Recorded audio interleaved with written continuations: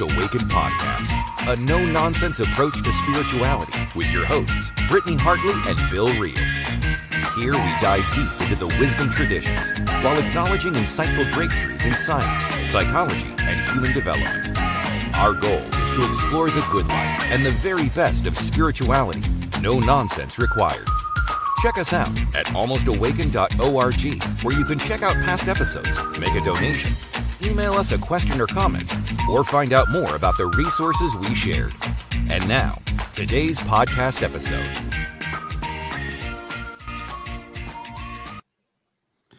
All right. Welcome to another episode of the Almost Awakened podcast. Britt Hartley, my co-host with me. And how are you doing today? I'm doing well. My voice is still a little bit recovering from being sick, so I apologize, but I'm going to do my best to push through because I'm just really excited to finish our conversation that we had last week.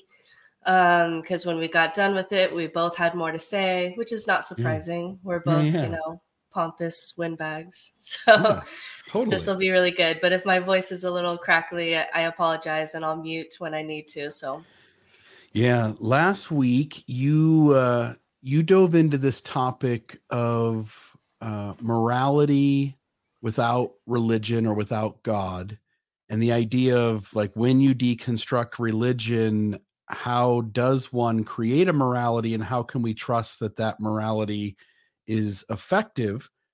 And there's some places in kind of that conversation that I want to just talk, have a conversation with you and just kind of talk out and see what maybe your thoughts are. But I've been, thinking about this episode we did last week, prepping for it for a few weeks. And then over the course of the last week, knowing we would do a part 2, thinking a lot about it. And I've watched several videos, a ton of them. And the one I watched this morning, the guy made this comment. He said, yes, people can be moral without God. They just can't justify why something is good and why something is bad. And this seems to be the rack that the religionists hang their hat on, is this idea that, all people can have a morality, and that morality can be effective or ineffective, but that a person who doesn't have an ultimate authority out in the universe, that's God, to say, yeah, well, God thinks this is good and God thinks that is bad, is simply guessing and creating arbitrary constructs or expectations by which someone gauges what is good and what is bad. And I just want to get your thoughts on that before I share a few as well. But your thoughts on whether religion is right, like it has the ability to name an ultimate good and an ultimate bad, while the rest of us who aren't believers are just making assumptions about what is good and what is bad. Any thoughts from you kind of on that phrase? I just gave a lot of stuff. Yeah. So that phrase comes up a lot. Like you, I like to listen to a lot of debates. That's where I can kind of see these ideas being battled out in real time. And excuse me. And so it comes up a lot that without God, there's no orientation piece to be able to make sense of right and wrong. And it comes up in almost every debate where you're talking about morality and God. And the interesting thing, I was looking at a study that I think correlates with this. There was a study that was trying to figure out, why are people get super into astrology? Why are people fundamentalists? And it's for different reasons. So for astrology, they tested all of these people and they would rate, how they felt about astrology, the horoscopes and that kind of thing. And the only determiner whether you would be more into astrology or not based on the study was if you ranked higher in narcissism, or just this kind of idea, this kind of more self-serving way of looking about the world, that you will tend more towards astrology because you can always, the planets are moving because of you. You're the center of the universe, right? But for religion and fundamentalism, one thing that they said from the study that I'll link in the show notes, it's from a think tank I like called Big Think. And it showed that people who have a high need for closure are more likely to be religious, specifically are more likely to be fundamentalist. And so I think there's something there. I think there's two things going on. I think one of those things is that when you have that desire for closure, if you're a personality type that gets really uncomfortable, if there's no like final say, some sense of closure, if that is just extremely uncomfortable for you, then someone coming in and saying God says is going to be very soothing. That's going to be very helpful. It may even be the thing that will help you to walk forward in your life rather than kind of just be consumed by the chaos. And so you can see the religion that we came from. There's a statement that says, you know, once this leader has spoken, the thinking has been done. And for some personality types like you who like to kind of push up against authority, that's not going to feel great, that statement. But for some people who really, really need a sense of closure in order to just function in their life, that statement that once I say it, the thinking is done, is actually very soothing. And so I do think that that's part of what's going on here, is that if you have that need to have a final say so that you can move forward with a decision, that God piece or that commandment piece is going to be very fulfilling and soothing for you. Whereas you and me, the conversation is always open, right? We're always having to check our morality, check people's experiences, check people's feelings. Like that conversation is always open. It's a little bit more chaotic that way. And so some personality types can handle that better than others. And then the other thing is, I think people get trapped with the idea that God is the only way to orient yourself with this question. We talked last time that another way to orient when you're talking about good and bad is just with suffering. And once you can get to the point where you can say suffering is bad, most suffering is the most bad, then you can start to kind of make a line and say, this seems to be good and this seems to be bad.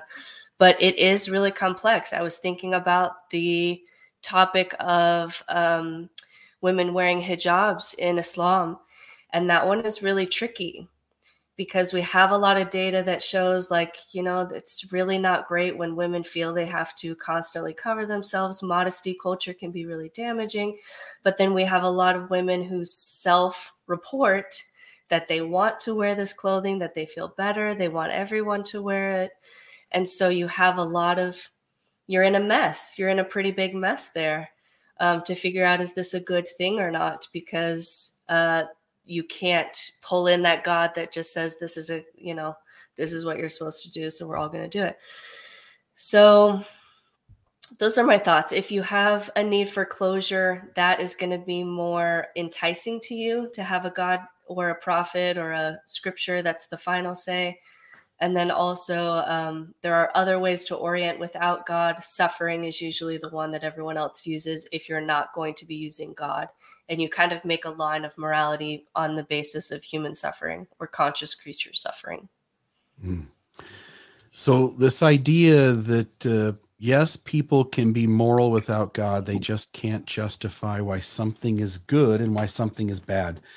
I was telling you as off the air as we were getting ready to go on, you know, you could take 100 people who are religious and they all might go, yeah, I know good and I know what bad, and God's my ultimate authority who has already laid out what that is. And so I just follow it. But you and I both know that every one of those 100 people inside their heads would disagree on some point with the other 99.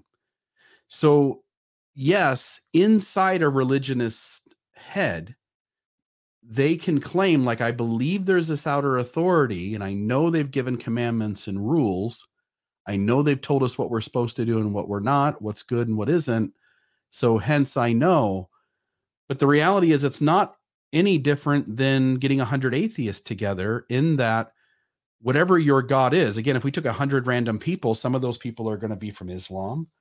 They're going to have various factions within Islam. There's going to be Christians and various factions within Christians. And there'll be other religions represented, the Jewish faith, for instance. And in all of those people, there's going to be disagreement about which parts of these rules we've abandoned because they become obsolete, which of these rules we hold on to, the degree of violence which is condoned by God within various facets of Christianity or of Islam are debated. And so while the religionist likes to throw out the argument that God makes it so that we can create an absolute morality, the reality is that there's no way 100 people could ever get together and do that. The second thing would be that they're not very effective at doing it anyway. So if I take you and I come from Mormonism. So if we take 100 Mormons and, as you pointed out, this idea that, once the decision's made, the thinking has been done. The moment we stop thinking, we allow bad ideas to go on for much longer than they would have. We talked about this for a moment last week. So if, for instance, your religion has racist theology, or it values slavery, which has happened at various times in human history, if it punishes the victims of trauma, which has also happened in religion, those morals, those rules, those behaviors and punishments for those behaviors tend to go on and can go on for hundreds and sometimes even 1,000 years before somebody comes along and goes, I don't think that's a good idea.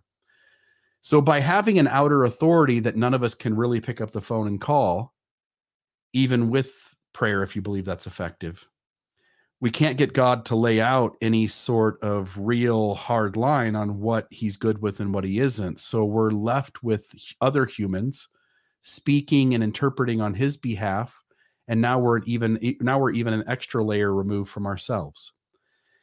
So the argument that religion can come up with a better morality, I don't buy into. The fact that the idea that religion can make adjustments quicker and easier, I don't buy into.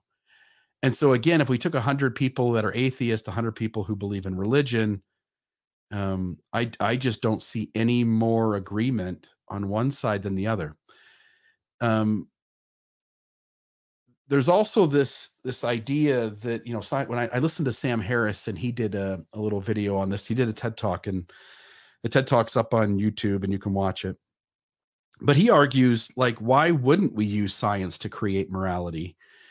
He talks about how when we use science, it allows space for the exception to the rule. So for instance, he used the example of chess. In chess, there's the golden rule that you don't give up your queen. And he makes the comment that, that's a true statement almost all the time. And there are exceptions where it is in your best interest and possibly the only path to victory to give up your queen. And in the real world, there may be, again, we don't live in a black and white world. There may be rules that for the most part hold. For instance, don't lie.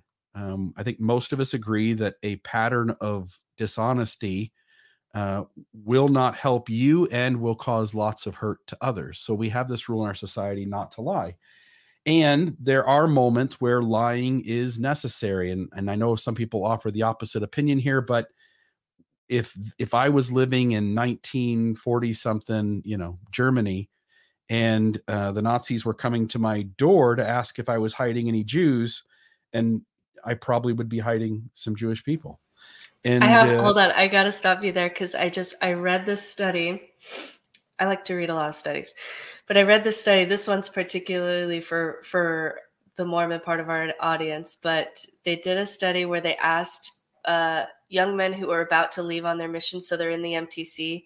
And so it's very this is the commandments, it's very, very structured, right?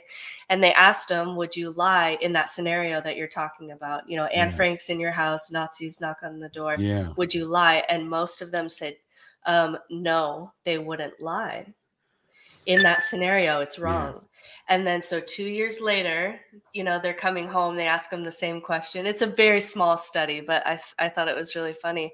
They asked them the same question, and then they said yes, that they would lie. Some life had happened in between, the MTC training center and when they got home, which is super interesting. But I think you did a really good job this time and our last talk too, of really deconstructing the idea that the security that you do feel or the closure that you do feel by trying to point to a Bible verse or a person or a God is an illusion, even within the religion.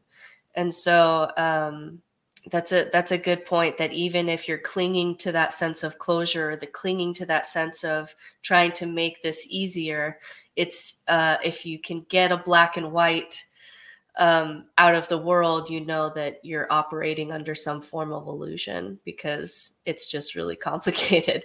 But to your point, Sam Harris and other people it's really amazing to be in this time period where we can actually say, oh, let's survey all the people who made this kind of decision, who decided to have children, and see if they're happier. And maybe that will help you decide if you want to have more children. Like, that's amazing that we can do that now. Yeah.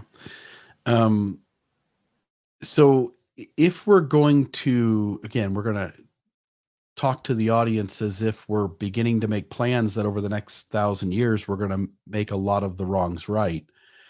If we're going to create a morality, that morality would have to be flexible, because humans are going to evolve. Different geographies, different environments are going to play a part. We're not going to be able to set one set of rules. We're not going to be able to create one way of doing things. So we have to allow flexibility in time and in space. You have to let the data bear out, because if you think you're doing something good, and it turns out that you're hurting people, and the data comes back that you're causing more harm, then you've got to have the ability to shift on a swivel and change things. As things are currently constituted, systems hinge on slow change and things being relatively consistent from moment to moment. And systems don't handle disruption very well. But if we're going to create a universal system or a morality, essentially, that people are going to operate by, that has to be flexible. And I wanted to talk for a moment too. This idea that let's see how I want to frame this. I said something last week about the two kangaroos that were in a fight, and I want to show a little video. I'm going to put it up on the screen here. Any thoughts from you before I do this, though? You may not even know what I'm about to do, but any thoughts from you about what we said so we'll go far? there, but I want to get to this audience question when you're done. Please. When we're done with this. We can even do that right now. That'll give me a moment. Okay. So this is from one of our longtime listeners, Debbie Jo. I'm wondering about the problem with just trusting our own inner souls, or just kind of inner compass, our inner empathy to determine morality. I believe the vast majority of people are basically kind and honest. And then when she mentioned this to friends, they completely disagreed, that they don't trust people, that they think people are selfish and mean. And so what would you say to someone who just said, my only morality is just my inner compass? What would you say to that? Yeah, I don't know that I want to trust everyone's inner compass, but I think the majority of us, when we have enough information to be informed, when we have the data in front of us, I'm gonna bounce off to something else. We just had a book club last night where we talked about the book Freakonomics. Have you ever read that? And the book goes into look, we can use economics to really get a different view and a very deep view about various hot button issues. And they used a bunch of them, but one of them in the book is abortion. And some of the data that they shared was that when you have abortion be accessible, affordable, and there was a third thing, but when abortion is accessible and affordable to the general population, the crime rate in that area is significantly lower. It was like 20%. And so on the front end, all of us, to some degree, value life. I mean, there are people out there who don't, but most of us value life.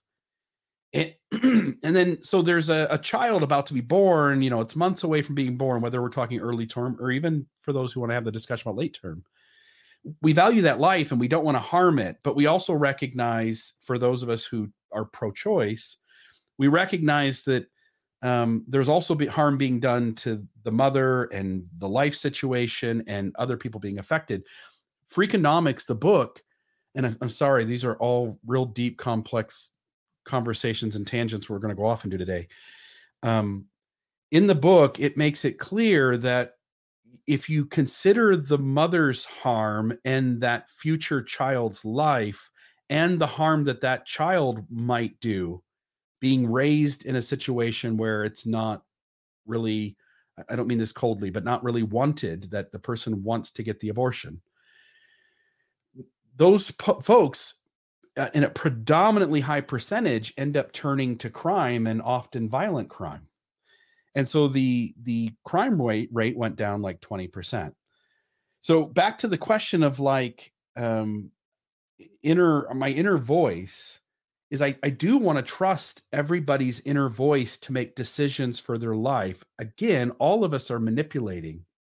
All of us are lying in our life, whether we like to hear that or not, because we are favoring, might be our children or our spouse. We are favoring our company over our competitor. We're doing those sorts of things. But generally inside, our inner voice is telling us to reduce suffering.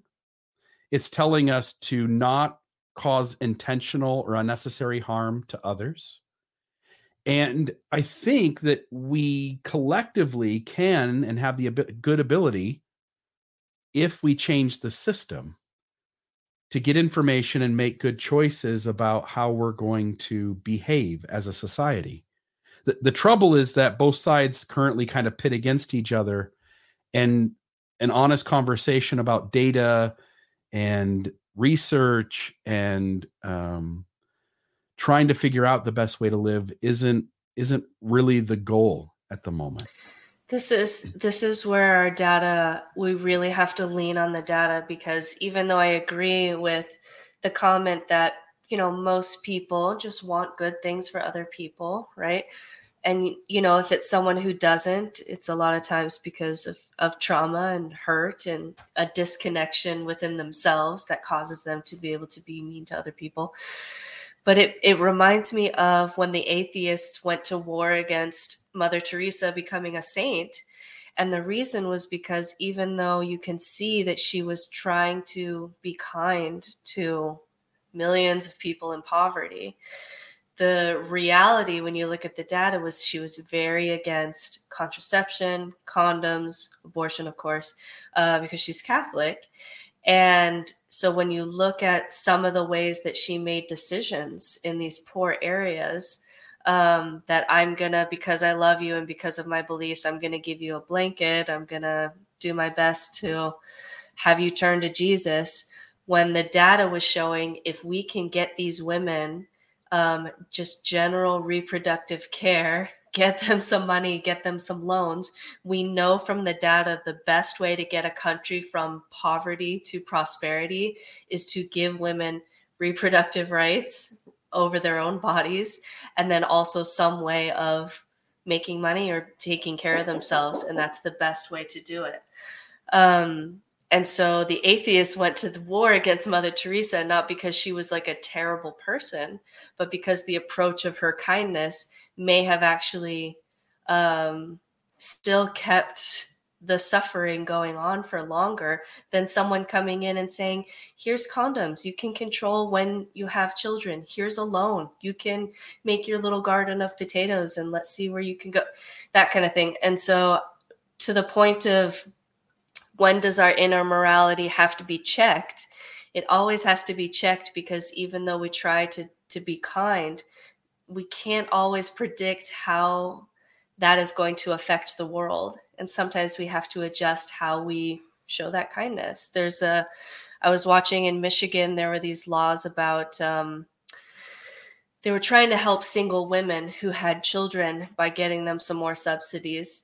And then the way that it was staggered, though, it became to the point that it was very obvious that if you had 5 kids, if you just had 2 more kids, you could live off the government. And so it became an incentive, right, to have more children so that you could live off of this certain government subsidy, right?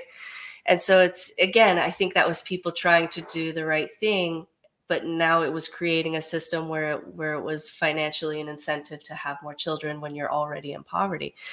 And so all of those things have to be a part of a conversation. Your inner morality of I'm just trying to be a good person is not enough, because we just are too limited to know how our actions are going to really affect the domino effect into the world. And that's why we always have to be in conversation, because even if we always try to be a good person, at some point we're going to be wrong about how we did that, about how we handled that. And only conversation and data can really help check us, even if you believe that people are by nature good. Yeah. And I wasn't being clear there, but that's exactly what I mean by having found this deep interest in the book Freakonomics, was that when you rely on facts, research, data, again, it's not perfect. You pointed it out. We're always going to be messing this up. We're never going to lay out a set of 1,000 rules and it's going to perfectly accommodate a fully functioning moral society. But by allowing ourselves to be checked, again, what religion does is it says it doesn't matter what science says. We already know the answer. And even if the answer contradicts with science, we're going to hold on to our answer. And by allowing science, research, data, facts to matter, you allow yourself to shift and move with your bad perspective being allowed to be changed, rather than you feeling you have to hold on to it because you know that you and the creator of the universe are on the same page. And so I think, as you point out, and as I've said, most human beings have a decent moral radar. If we take an individual situation and say, hey, what do we do here with, this lady who lives across the street, and, this happens, and how do we help her out? Most people, I think, can come to pretty good answers about how to treat each other right and to be kind to each other. The trouble comes in when we feel a loyalty to a certain political side or to a certain religion, that our assumptions aren't allowed to be tested and changed. And so this person who's asking, like, I don't know if I'm any good at knowing right from wrong. Well, again, let's put wise people together. Let's value research, science, and data, and let's do. And again, there's these you talked about last week, reciprocity and empathy. Those two things are a big deal, and they're going to tie into here on this video. In fact, I'll put it up here on the screen and we can show it, but let me get rid of that. So I won't play any sound here, but here's what's going on. They have these two monkeys. Again, monkeys don't have language the way humans do. Monkeys don't have religion. They don't have any comprehension at all that there is a supreme creator out in the universe.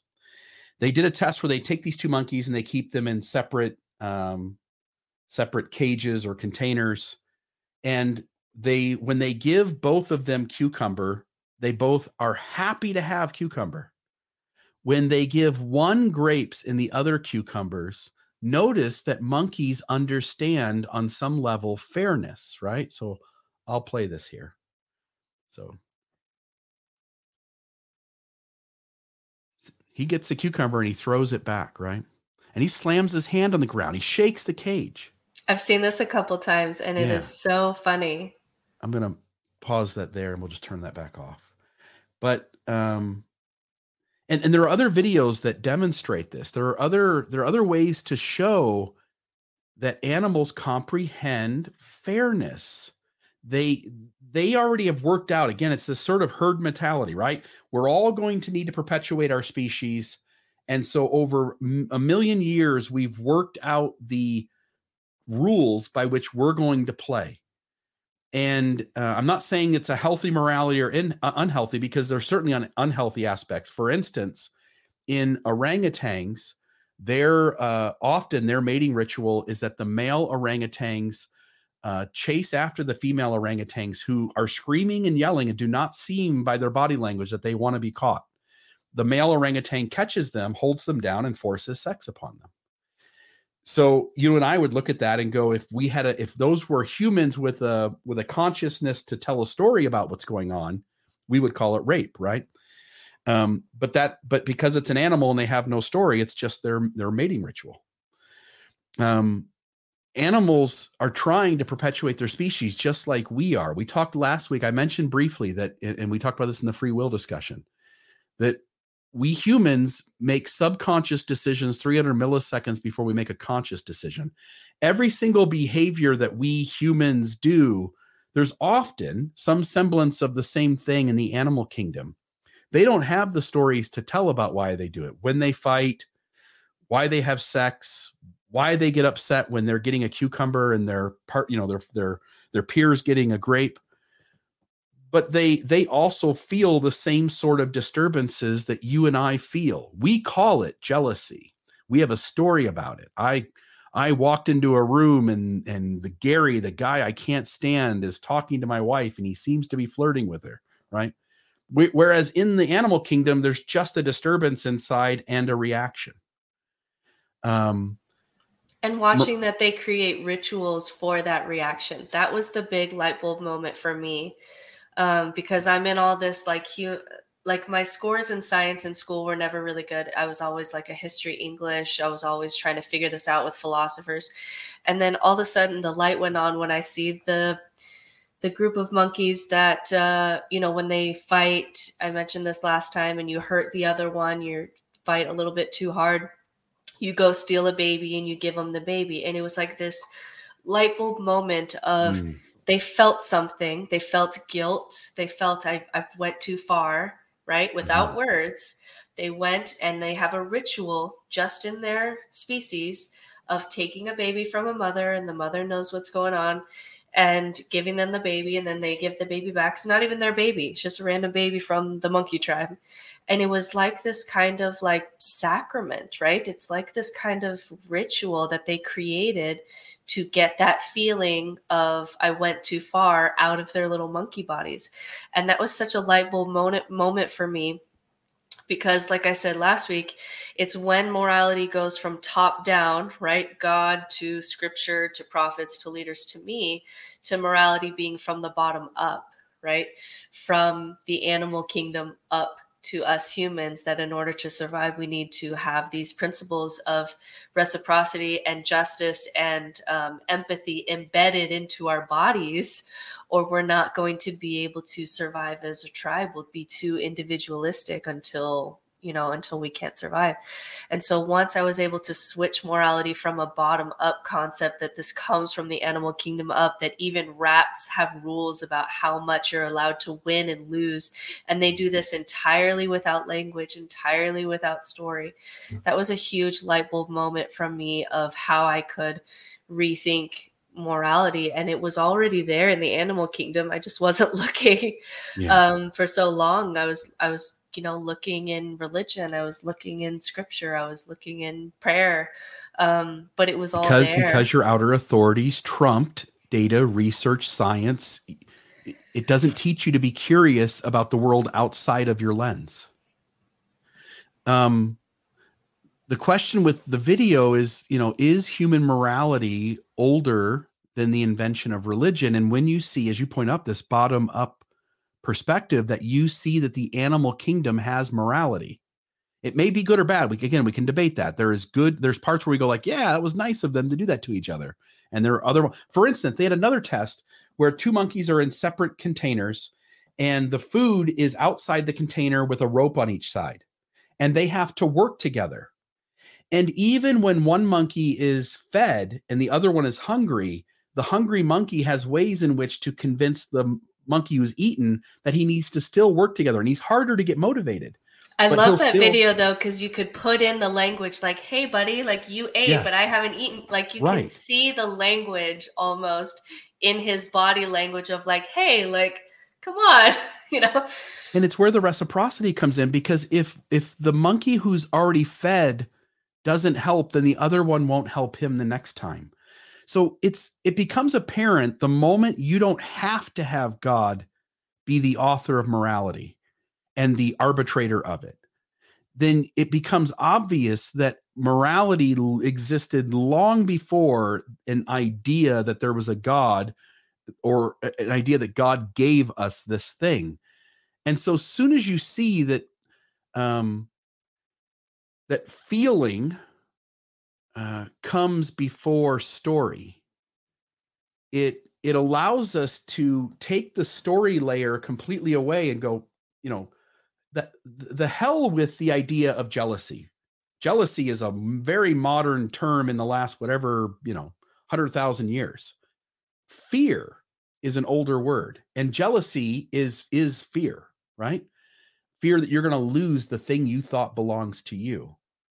And so when we understand just basic human emotions, sad, angry, fear, those ones, and we go into conversations with other humans who are bumping into us, and instead of going, yeah, I got really mad because da-da-da-da-da happened and that happened and this is what's going on and I got pissed off. And no, if you just said, I'm feeling right now fear, it becomes so much easier for human beings to communicate, to understand, and to, without ego getting in the way, speak to what the other one is dealing with. Now, and that is harder than it sounds, because it is so tricky. I just learned a new one last week from the queen herself, Brene.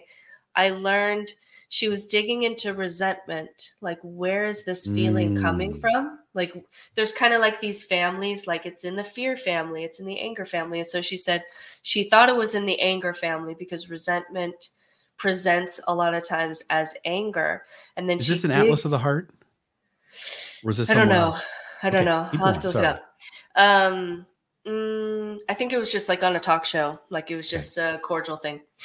And she said when she dug into the data and dug into kind of the body and all this kind of stuff, she found that it wasn't in the anger family. It was in the jealousy family.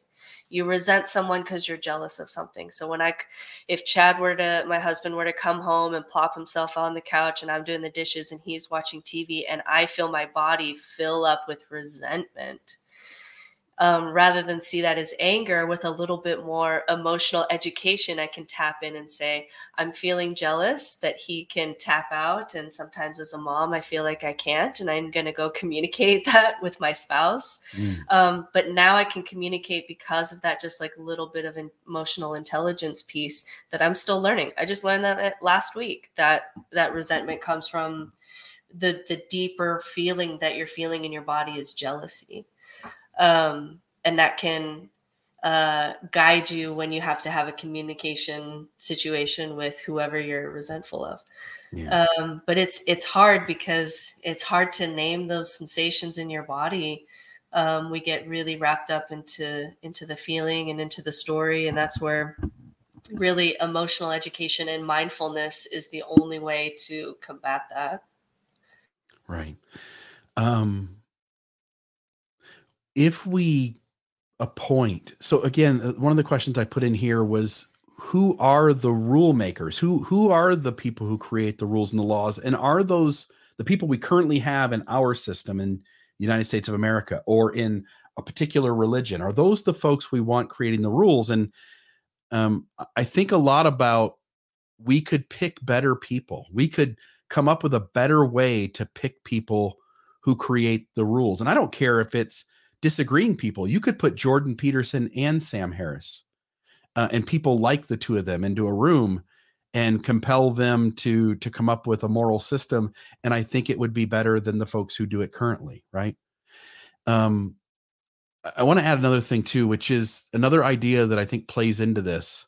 And I mentioned maybe this last week, I don't know, but there's a basic amount of, I think maybe I did. There's a basic amount of trauma that is just part of being a human being. The moment you're born, right? Just the birthing process of the mother carrying the baby and then birthing it, she's experiencing trauma. The child that is coming out of the womb, that is being born, is incurring trauma. The very first moments of human life outside of the mother's body involve trauma. You can't escape it. In this entire world, you're going to experience it probably on a daily basis, at least at a minimal level. And so there's an agreed upon, like we all collectively go, hey, there's a certain amount of trauma that every one of us is just going to have to feel. And then certain people have challenges, disabilities. They lose a loved one at an early age. They were born without, an arm, or they got into a car crash when they were 10 and it caused this problem. And so there is by happenstance, there is additional trauma because the world is just unfolding in front of us that we're also going to have to incur, and there's not a damn thing we can do about it. But then something else happens, and it's what we call, and people don't think of it this way, but when we talk about like racism, which is a discrepancy in privilege, we don't recognize what privilege is. Privilege at its base core is the idea that I'm in a position to impose that a little bit of or a lot of the trauma that I'm going to incur, I have the ability to pass it off to other people. And so I have the ability, because I'm a white male, born in the United States of America. I'm cisgender, heterosexual. Because of all of that, there are numerous opportunities for me to dodge away from the normal trauma that would happen in my life and make it so that trauma is incurred by others. And when we recognize it at that very base level, we can start to really do something about it. Like, oh, we don't want that to exist. And again, every single one of us, in the ways that we're privileged, are very scared about letting go of that privilege. Right? You're a woman, I'm a man. I have privilege in our society based on that. But you're also a white woman. And so you have privilege over certain people. And we've got to figure out, like, how do we put people at the forefront who are smart enough to go, how do we take away the ability to pass to someone else the trauma that you should naturally incur because the world isn't always going to be kind to you? And then make it that way. We can start to create systems that have much more balance to them. But we're constantly fighting about the stories about all of it, rather than seeing the base level, which really lets us get at it much faster and more effectively. Any thoughts from you there? Yeah, I am. This is a place where I get a little bit optimistic. I feel like every generation in the past, when you look at World War I vets and they come back and they're just totally damaged as humans, right? And then they just don't bond with their kids, and then they die, and then they have their issues, and then some of this trauma is so generational, right? I mean, we're talking about sometimes long generational trauma. And really the access to understanding trauma and trauma therapy and the psychedelic studies that are coming out about processing trauma out of your bodies. And I've seen people, when I've done these, kind of group experiences, process things that they barely even remember, like their mother's trauma, right?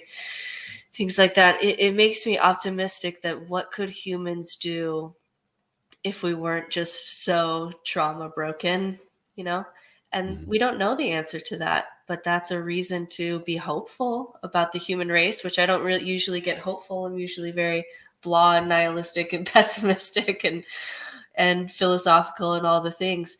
But the idea of a generation of humans processing and understanding trauma, understanding how emotions show up in their body, wow, that could lend to an entirely different way of being. For a lot of people. So that makes me hopeful. Yeah.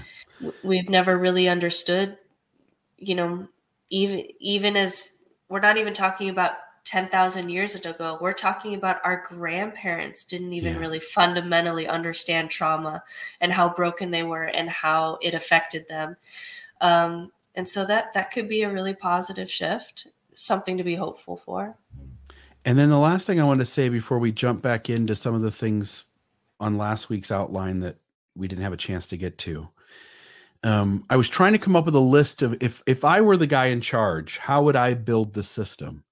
And I listed 9 things, and I just want to read them off. And if you have any thoughts on any of them, feel free to stop me, or we can talk about them kind of collectively at the end. I put the morality creators would value data, science, and research. That would be number 1.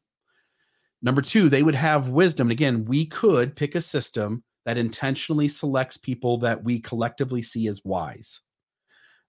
We could do that much better than we do today. So they would have wisdom to see the potential ripples. Number 3, they would have a healthy ego and be able to value ideas that are better than their ideas, even if that idea is only slightly better. In other words, they would be willing and able to go like, oh, I like my idea because it's mine, but I'm willing to let it go because I see a better idea out there. And most people aren't very good at giving up their ideas in favor of other people's ideas unless the discrepancy between how good their idea is and how mediocre or poor your idea is large. But we could select people who that discrepancy, they could make that shift or change when that discrepancy is really small. Number 4, they would comprehend that almost nothing is black and white and tough decisions will need to be made, because almost nothing is a win-win.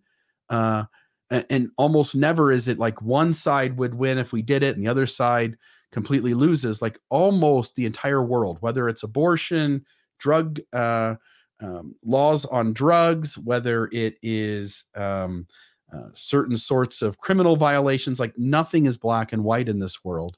As you said earlier, anybody who thinks so, like you're off track.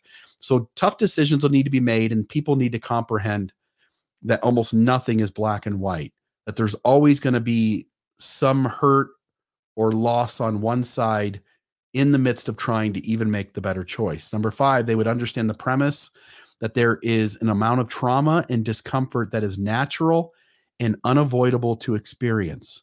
Number 6, they would work to eliminate privilege, the ability to pass off one's discomfort and trauma to others. 7, they would seek to help every human as responsible and healthy as possible. This would be a complete overhaul of the current education system, for instance, where every student would be taught deeply about managing intense feelings, taught to critically think, taught to discern truth over comfort, taught about consent and enthusiastic consent, how to support others' healthy, authentic self, conflict resolution, meditation, developing a softer or healthier ego. Number 8, they would recognize that reform and protecting the innocent are of more value than punishment. In other words, when you understand that there really isn't free will, and if there is, it's extremely limited, punishment is vindication and retribution. The system should never work on those sorts of emotions and feelings, but instead should seek to protect the innocent from further harm and should seek to reform the people who seem to be struggling to make choices and at times cause great harm. Let's see here.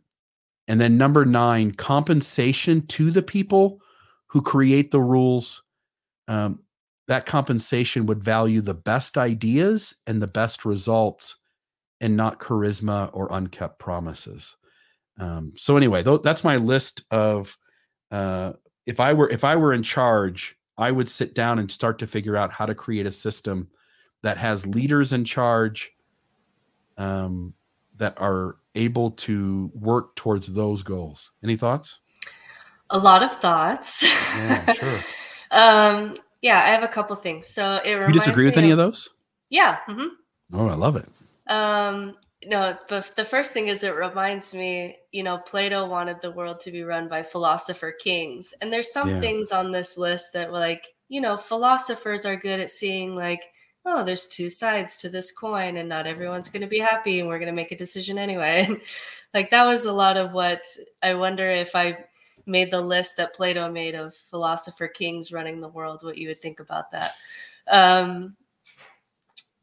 For me personally, when I want someone in charge, I have just like one simple rule of like, this person is at least trustworthy enough to be a part of a conversation. So my gauge when I'm talking about leadership, is this person worthy listening to?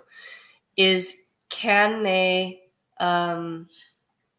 do they recognize the weaknesses of their own side? And do they call out their own tribe? Do they call out their own echo chamber, right?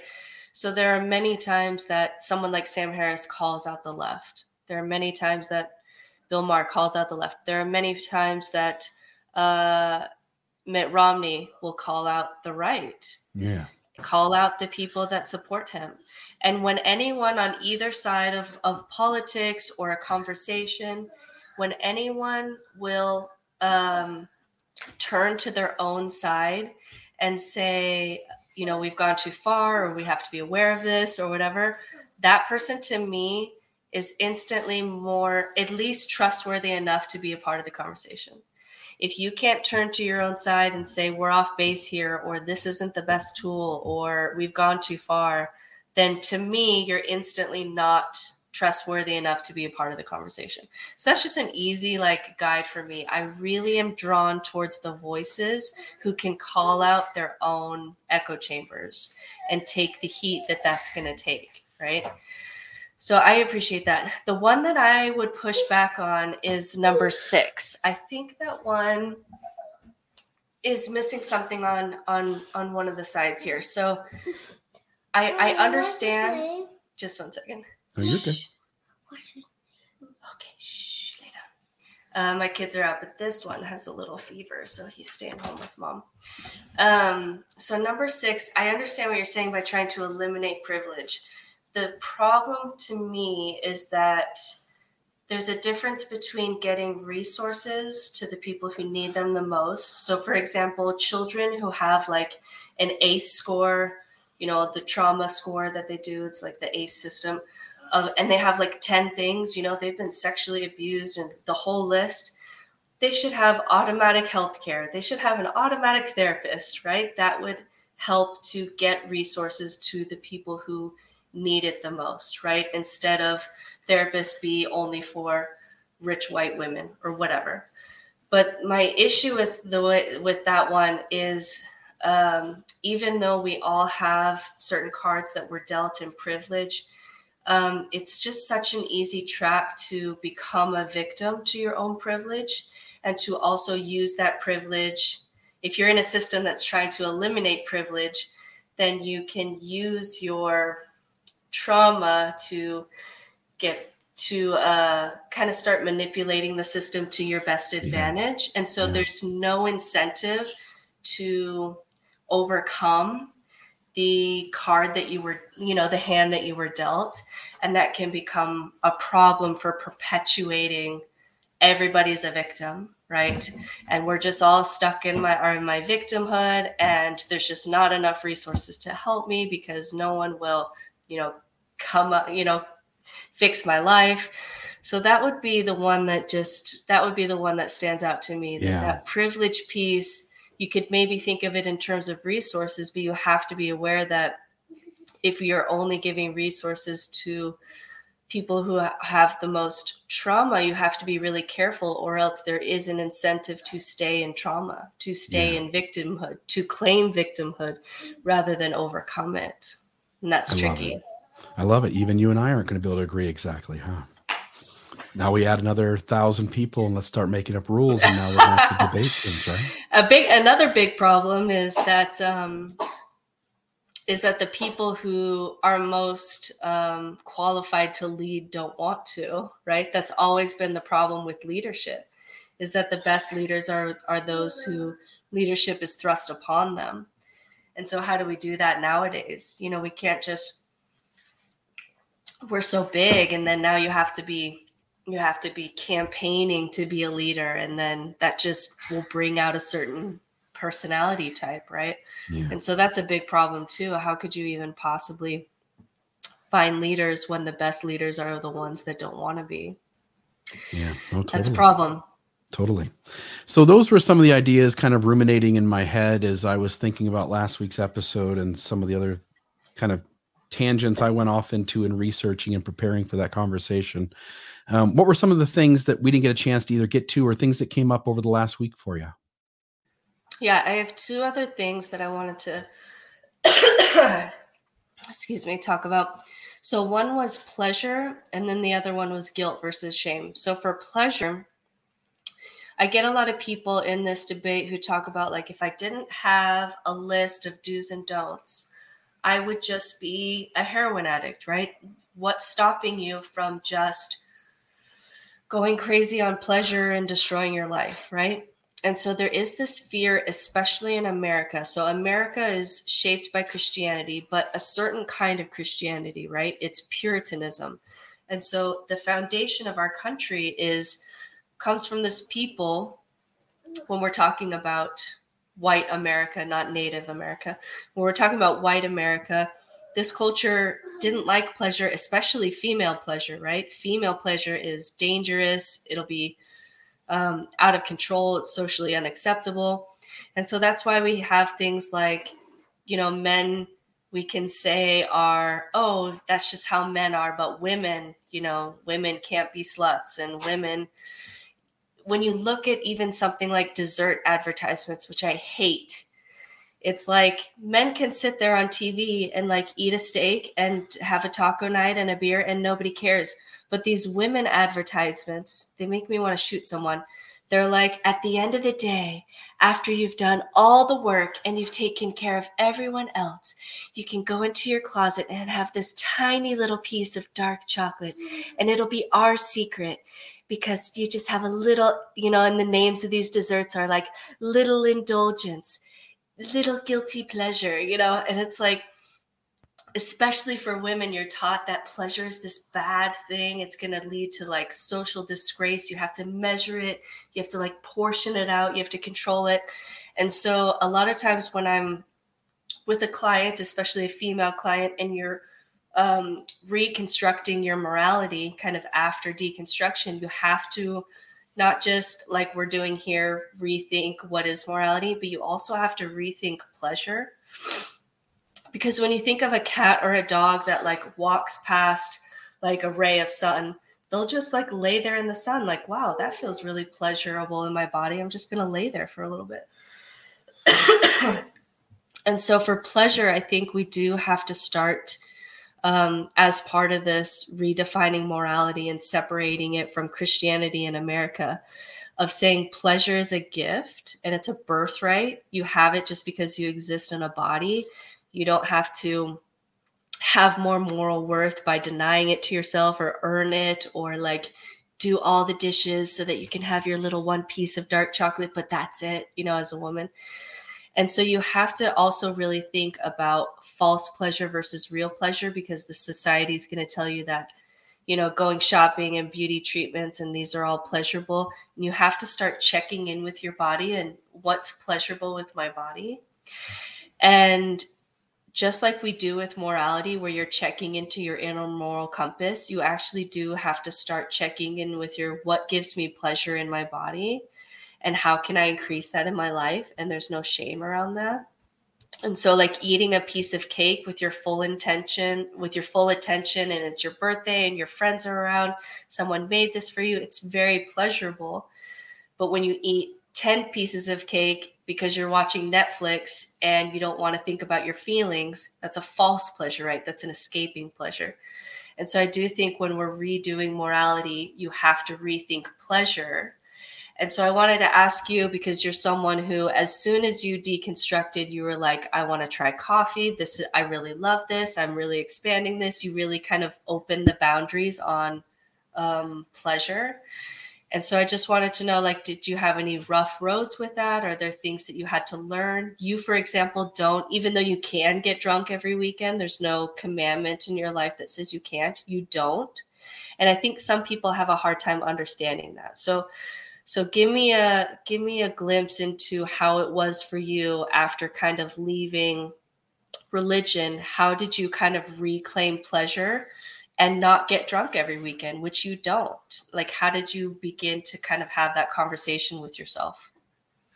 You asked a similar question last week, and I talked about how me and the people around me, as my friend group is making decisions about how they live their life and how I live mine, we tend to be folks who read a lot and research things and try to know as much as we can around an issue before we step into something we've never done before.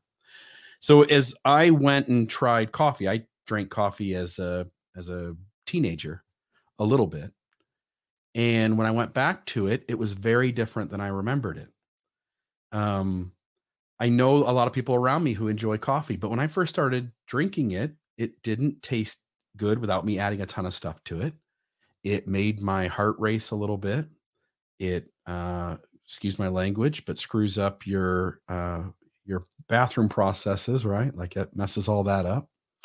But I was so dead set that this innocent thing that my system had hijacked and said was bad, that I was going to give it a full shot. So I really did for months try different things.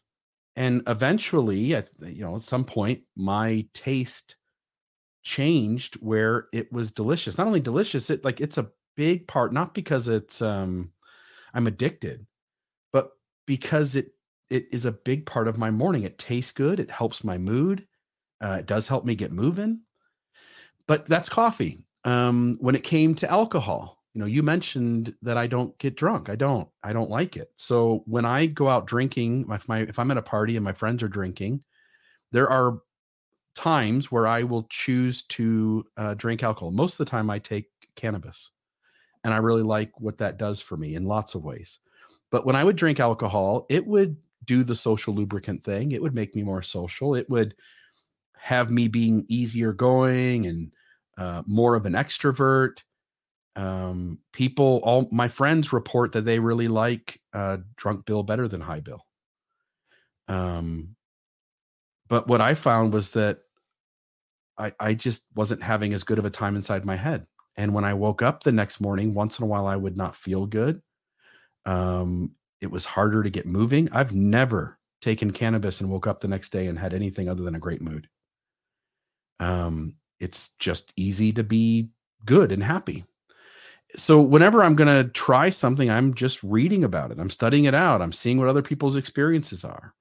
And I don't, we all feel pressure to do the things our friends are doing or the things that our system tells us to do. But I was trusting my own inner gut. And if my gut tells me that alcohol isn't really the best thing for me, then I, for the most part, tend to stay away from it. I don't feel like I was ever lost. Leaving religion and depending entirely on my own intuition with advice and information from the outside world, I just never felt lost. I felt like it really was easy to do. And it really came very natural to me. I wonder, yeah, I think that makes sense to me too. But I do think that there's something to be said for it seems to be better for human development to have an ego and a community and, have some order and then kind of deconstruct versus the other way around where you have. So like if at 16, I didn't have any rules around alcohol, I think it would have been harder for me to check in with myself and say, you know what, this doesn't feel great in my body and I don't like how I feel the next morning. And the studies are kind of showing it's not really great for your brain. And I don't think that I would have had the maturity to have that self-knowledge. I would have been far too dependent on, your friends just mean so much to you when you're that age. And so I think that is part of it. But it is something that I work on when I'm helping someone kind of recreate their morality, is really checking into your body and claiming something is pleasurable and noticing when you are using pleasure to escape, right? We've all used pleasure to try to escape our feelings. And when we're just actually feeling pleasure in our body and really deciding, you know what, I like these things feel really good. I love being a human when I'm doing these things. Getting drunk every weekend, that's not the person that I want to be, doesn't feel great. I don't, that knowledge is kind of in your body. But I do think that if I would have been trying that at 16, I might have been too young to grasp that. And so It may be something that, like many things, it's kind of helpful to have the rules of the game when you're a little bit younger so that you can have some scaffolding to make those decisions when you're a little bit older. And when you talk about something innocent like coffee isn't going to affect anyone else, right? I mean, I'd have to drink in 4 or 5 cups and suddenly maybe I'm going to have a health event while I'm driving or something. But drinking coffee isn't going to make a difference towards anyone else. When it comes to pleasure, what I think we have to be really careful of is there are certain human pleasures, especially in the realm of sexuality. There are certain human pleasures which also often takes place in the space of other humans. And so a bigger deal to me is that we don't cause intentional harm or unnecessary harm. And so if you're going to, for instance, you've mentioned several times in episodes in the last few weeks about how some people live in the lifestyle of non-monogamy. And that's certainly a conversation that deeply interests me. My sexuality isn't a clean-cut box that fits inside Mormonism super perfectly, right? So as I've thought about those kinds of questions, it has sent me over the last 5 or 6 years in a curious mode, learning about consent, watching the video with the tea, for instance, and really sitting down and going like, hey, if you live in a world where you're allowed to make reasonable requests from other humans about anything, about, hey, would you mind sacrificing going to the Mexican restaurant so that I can get Italian tonight?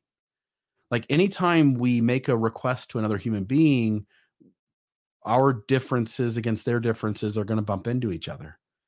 And we have to conduct ourselves in ways that are responsible to the other life forms around us. And so when it comes to pleasure, I'm much more concerned about how do I get the pleasure that I want? Because I think if you went around to 1,000 people and you said, nobody gets hurt, nobody has any negative emotion, nobody has any problem, there aren't any rules, there is no God, like, what would you do? And I think most people would be like, man, I'd have sex with everybody, I'd try all these things, I'd do this, I'd do that. But inevitably, when you live a life where you pursue your pleasures, you're going to bump into people, and you need to work out on the front end, because it's a whole hell of a lot healthier than on the back end. You need to work out how you're going to do that responsibly without causing unnecessary harm or trauma to another individual. And so when it comes to pleasure, yes, we need to be responsible about the pleasures we take. We can't eat the 10 slices of cake, but we can have the birthday cake.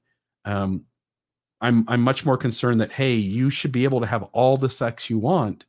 You should be able to eat at all the restaurants you want to. You should be allowed to try all the foods or listen to the music at the party that you want. But you also have to be cognizant that there are other people in this same space, and their wants and needs are different than yours. And it isn't responsible to think that you get to have all of your needs met while bumping into people around you. You have to figure out how you do that in a responsible way. And even if you do it the most responsible way, you are going to cause what I call disturbances in other people. You're going to bump into each other inevitably.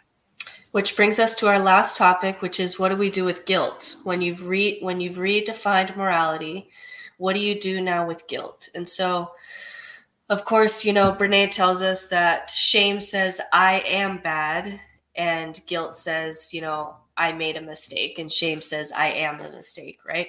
And so shame, doesn't seem to have any kind of productivity to it. All shame needs is like secrecy and silence and judgment to grow. And then it becomes this really big part of your shadow self, and it's going to just F you up in all kinds of ways. So shame is something, it just doesn't seem to be helpful or productive, and something you work with a therapist to try not to take on as much as possible.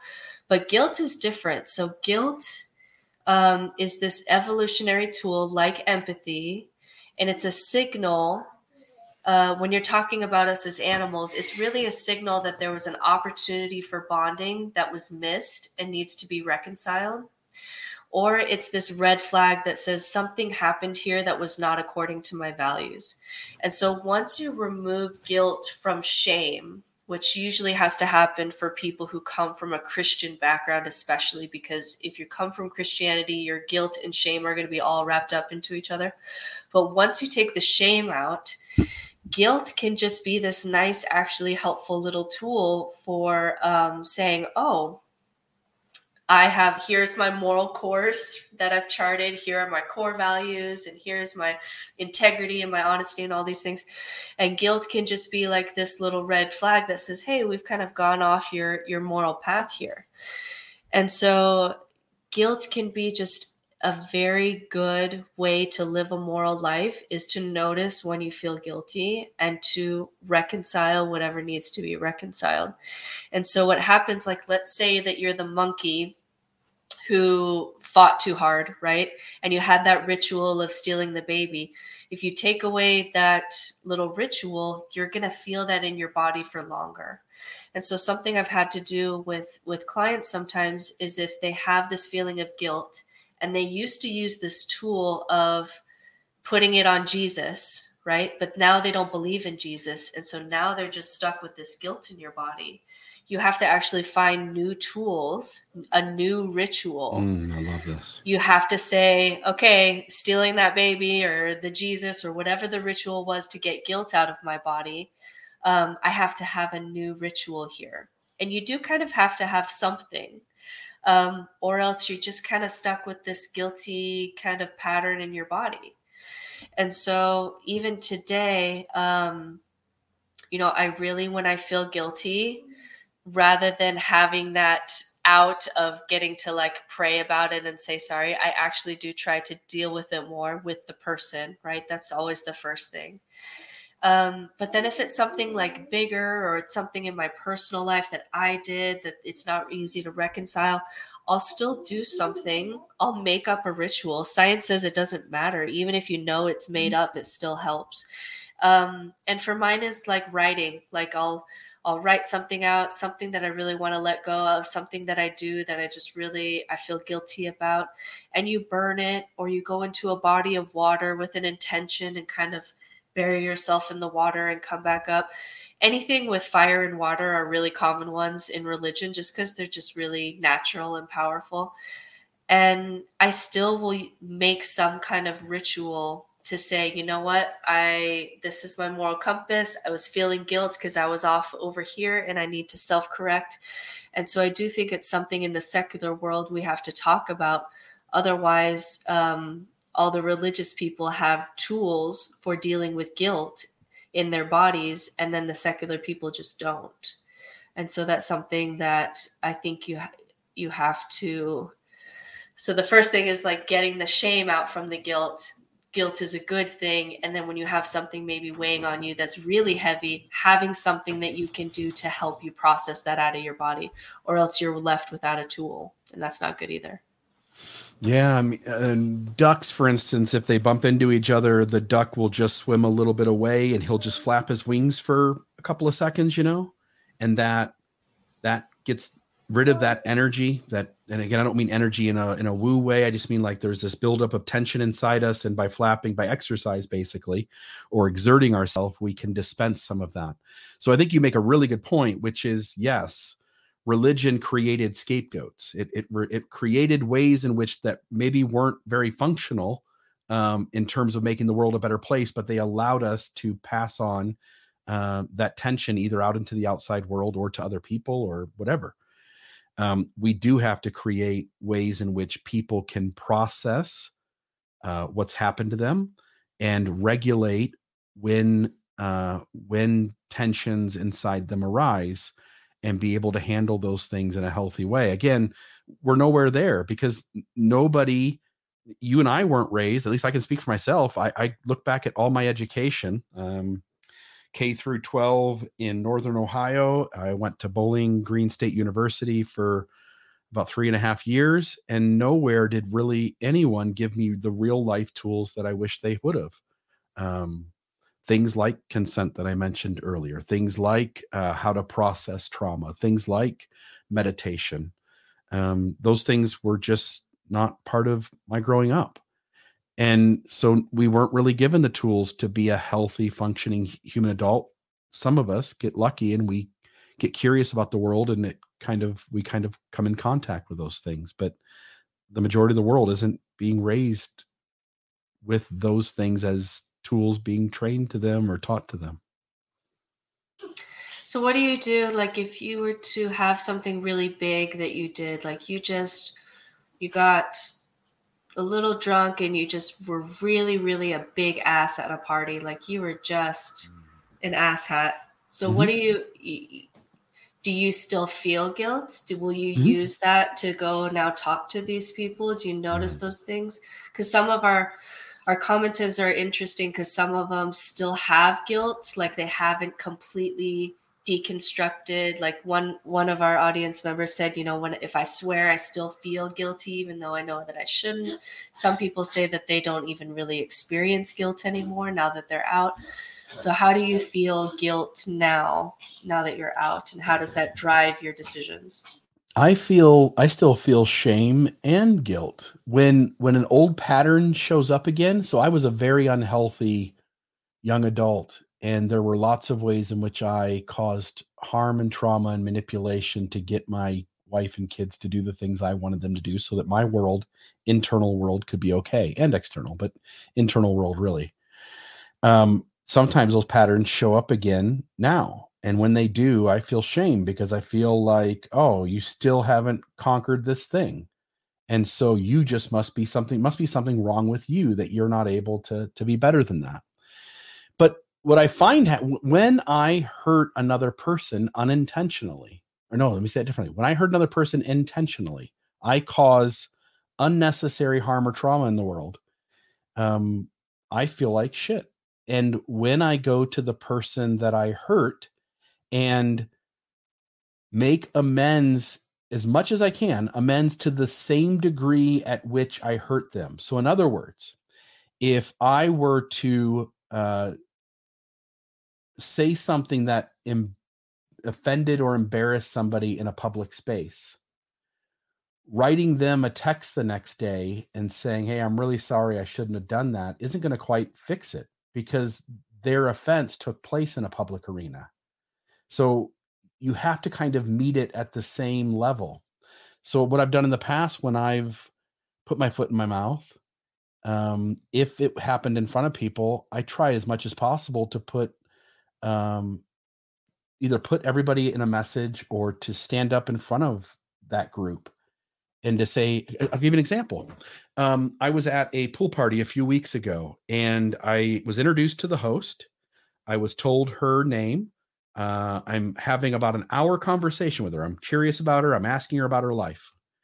When we got done, I had taken edibles that night. I was high as a kite, and I sometimes struggle to manage short-term memory. Like I'll be told something, an hour later, I can't pull it out from my brain. So we're sitting around in a group towards the end of the party, and somebody told me to hand something to the host, who I had already spent an hour that evening getting to know. And I just messed up. I just couldn't put two and two together, and I wasn't able to like process the idea and hand them the thing. And so somebody's like, hey, it's the host, the person you were talking to earlier. And I knew I had offended her because it appeared as though I had just not really taken seriously our interaction, right? So a couple minutes goes by. I could have easily just ignored it, been like, just forget it. What I did was I waited till there was a moment and a pause, and then I looked at everyone. I said, hey, guys. And I looked around at everyone. I said, hey, guys. I said, I just want to apologize. And I said her name. I said, I want to apologize to her. It sounded earlier like I didn't even know who she was. I just want to say I did take seriously my conversation earlier with her. I can tell you these things about her. And I named 4 or 5 things that I had talked to her about in the course of that hour. And I saw her immediately went from like this cold stare to a smile, because I fixed it in the same sort of situation as it happened in. So whatever I took away from her, I gave back. And I think that whenever we're in situations where we cause offense and it is legitimately lays at our feet, that we ought to apologize and make amends to the same degree. And when we do, it seems like those feelings inside are allowed to go away, and we can then start back from neutral again. I think if you lie to yourself and pretend that it wasn't a big deal, I don't know that you can process that stuff. I do think there's also even more of an incentive to do like what you did, because without that little like prayer move that you can do where this, I'm thinking of my grandma. My grandma she was a little bit abusive to my mom and her siblings when they were growing up. And so I asked her about it one time, kind of in a coy way or whatever. And she said, you know what, once I was feeling really bad about that, and I turned to Jesus, and Jesus took those sins from me. But she hadn't had the conversation with the kids about, hey, I'm sorry that I, screamed at you guys and beat you with wooden spoons and such. And so when you take away that little piece, the only way to deal with that guilt is to deal with it in the situation, which can be really healthy, which can be really good for your relationships. So back to our original post. The original question was, how do you do morality without God? I mean, we've got science-guided morality, which is amazing, that we've never had before, that can really help guide our decisions. We've got guilt that helps us kind of course correct, and we don't get to do the little spiritual bypassing of just like putting it on Jesus, right? We know what our core values are. Integrity. You've unpacked pleasure so that you know how to experience pleasure without using it to only escape. I mean, we've listed all of these things that you have, in conversation. And when you come up with everything that we've talked about for living a moral life, it's as good of a list as what any human can do. And or any religion has given us. Yeah. And what the religion has given us is kind of the history of the conversation, which can be helpful. That's one thing that maybe we've underestimated. The one thing that I think I sometimes envy is that atheists don't have a book to say, let's at least like ground the conversation with this story, right? We'll just start here. And we kind of don't all have the same book. And sometimes I do envy that. Like, can we just all read Harry Potter or something? Anything. I don't even care. Yeah. Because the thing that I think religions have that I'm sometimes envious of is, if morality is a conversation, they have a 2,000-year conversation. And there's a lot of really good nuggets in that conversation, good and bad, to learn from. And I do sometimes envy that. I wish there was a place to go where we were all reading the same chapter of something and we could all talk about it. Because if morality is really just an understanding of yourself and how yourself has to navigate with the world, and that is the conversation around morality, reciprocity and justice and empathy that you have internally, and you're bumping into these other people, then having places that are structured for that conversation. Religious people have that. They can meet every Sunday and have that conversation, whereas atheist people don't tend to have that built in anywhere. And I do sometimes become envious of that. Yeah, you mentioned the book. I mean, we meaning those who don't subscribe to any particular religion, we need a vehicle by which to pass wisdom down. Right? Because as an atheist, if there are very few atheists who are going to continue to take up their time reading scriptural canon. And as you point out, that's the record of the conversation, good and bad. And even in our faith system, every 6 months, that our church leaders would get together and hand out a whole new packet of ideas and thoughts. And some of those were good and some of those were bad. But at least it gives you a place, as you point out, to ground the conversation. So we need a vehicle by which to accumulate our best ideas, so that as time goes on and the world shifts, we can reevaluate those and adapt. Yeah. It's the one of the guys that you and I follow, Alain de Botton. He runs the School of Life, and he actually does like a sermon every Sunday in a place that looks like a church, specifically because there were so many people that just say, hey, I just want to go somewhere and talk to people about this stuff sometime, so that piece is we're still trying to develop that in the world. But I think it'll happen. Maybe not in our lifetime, but I think it will happen, because it's just a need. You have to have stories that we read together to learn about how to be moral people, right? That it can't happen in a vacuum. Interesting stuff. So next week, Bill, we're going to do spiritual bypassing. And the reason that I'm so excited to talk about this with you is because this is one of those things that this exists just as much outside of religion as it does in religion. And I wondered, this past few days, I was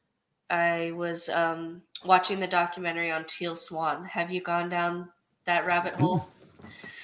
So I'll have to send you that. But next week, we're going to be talking about spiritual bypassing. And I'm really, really excited to show this will be a place where the dangers of spiritual bypassing are just as prevalent on this side of life, this side of the conversation, as when you're in, just because it's such a human response. And that'll be such a good podcast. So should I watch Teal Swan before we have that conversation? Definitely. Yeah, I'll go start it right now. Yeah. Yeah. So Thank you everyone for listening. Hopefully our thoughts on morality help you at least feel like if you're in the mess of trying to figure out right from wrong, we're in that with you. It's always been a conversation.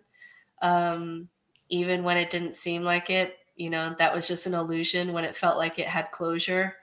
It's always been this. It's always been a conversation. That's all we've had for morality. Yeah. Great stuff, by the way. The last couple of weeks have been a lot of fun to kind of work through this idea, and so much stuff has come up. I think, again, when we're really curious about the world, and we really want to be better people, we will little by little get better at figuring out what is fair, what is healthy, what is appropriate, what is responsible, as we dive into our daily life. And I think this podcast is part of that. I hope it is. And I hope it is for the audience too. So appreciate everybody for listening. And next week we'll do spiritual bypassing. Yeah, folks, appreciate it. Hit the subscribe button, hit the like button, and share the podcast where you can. And if you can, drop us a little donation, but we appreciate everybody who watches, and we hope you get something out of it, and hope you have a great day. Thanks, everybody. This has been another Almost Awakened episode. Check us out at almostawakened.org, where you can check out past episodes, make a donation to keep this podcast running, email us a question or comment, or find out more about the resources shared in today's episode. For coaching opportunities or extra support, visit NoNonsenseSpirituality.com to meet with Certified Spiritual Director Brittany Hartley.